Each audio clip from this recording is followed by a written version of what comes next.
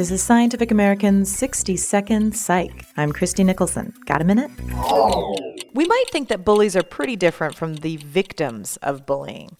But those who either become a bully or a victim actually share similar outlooks and have similar difficulties dealing with their environment. But there is, however, one significant risk factor for bullying. Researchers reviewed and analyzed 153 studies over the last 30 years and found that both victims and bullies have poor problem-solving skills within social situations.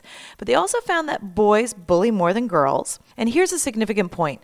Those who do poorly in school are at a higher risk of becoming a bully.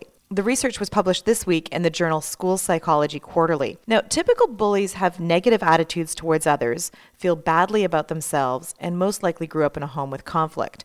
And victims share much of the same, this negative attitude and conflict in the family. The dividing characteristic, however, is that bullies dislike school and tend to perform worse academically than those who later become victims. Most of the current interventions try to enforce anti-bullying rules or simply remove the bully from the bullying situation. The authors note, however, that the most successful intervention is three-pronged. They suggest targeting simultaneously the areas that may be influencing the potential bully or victim in the first place.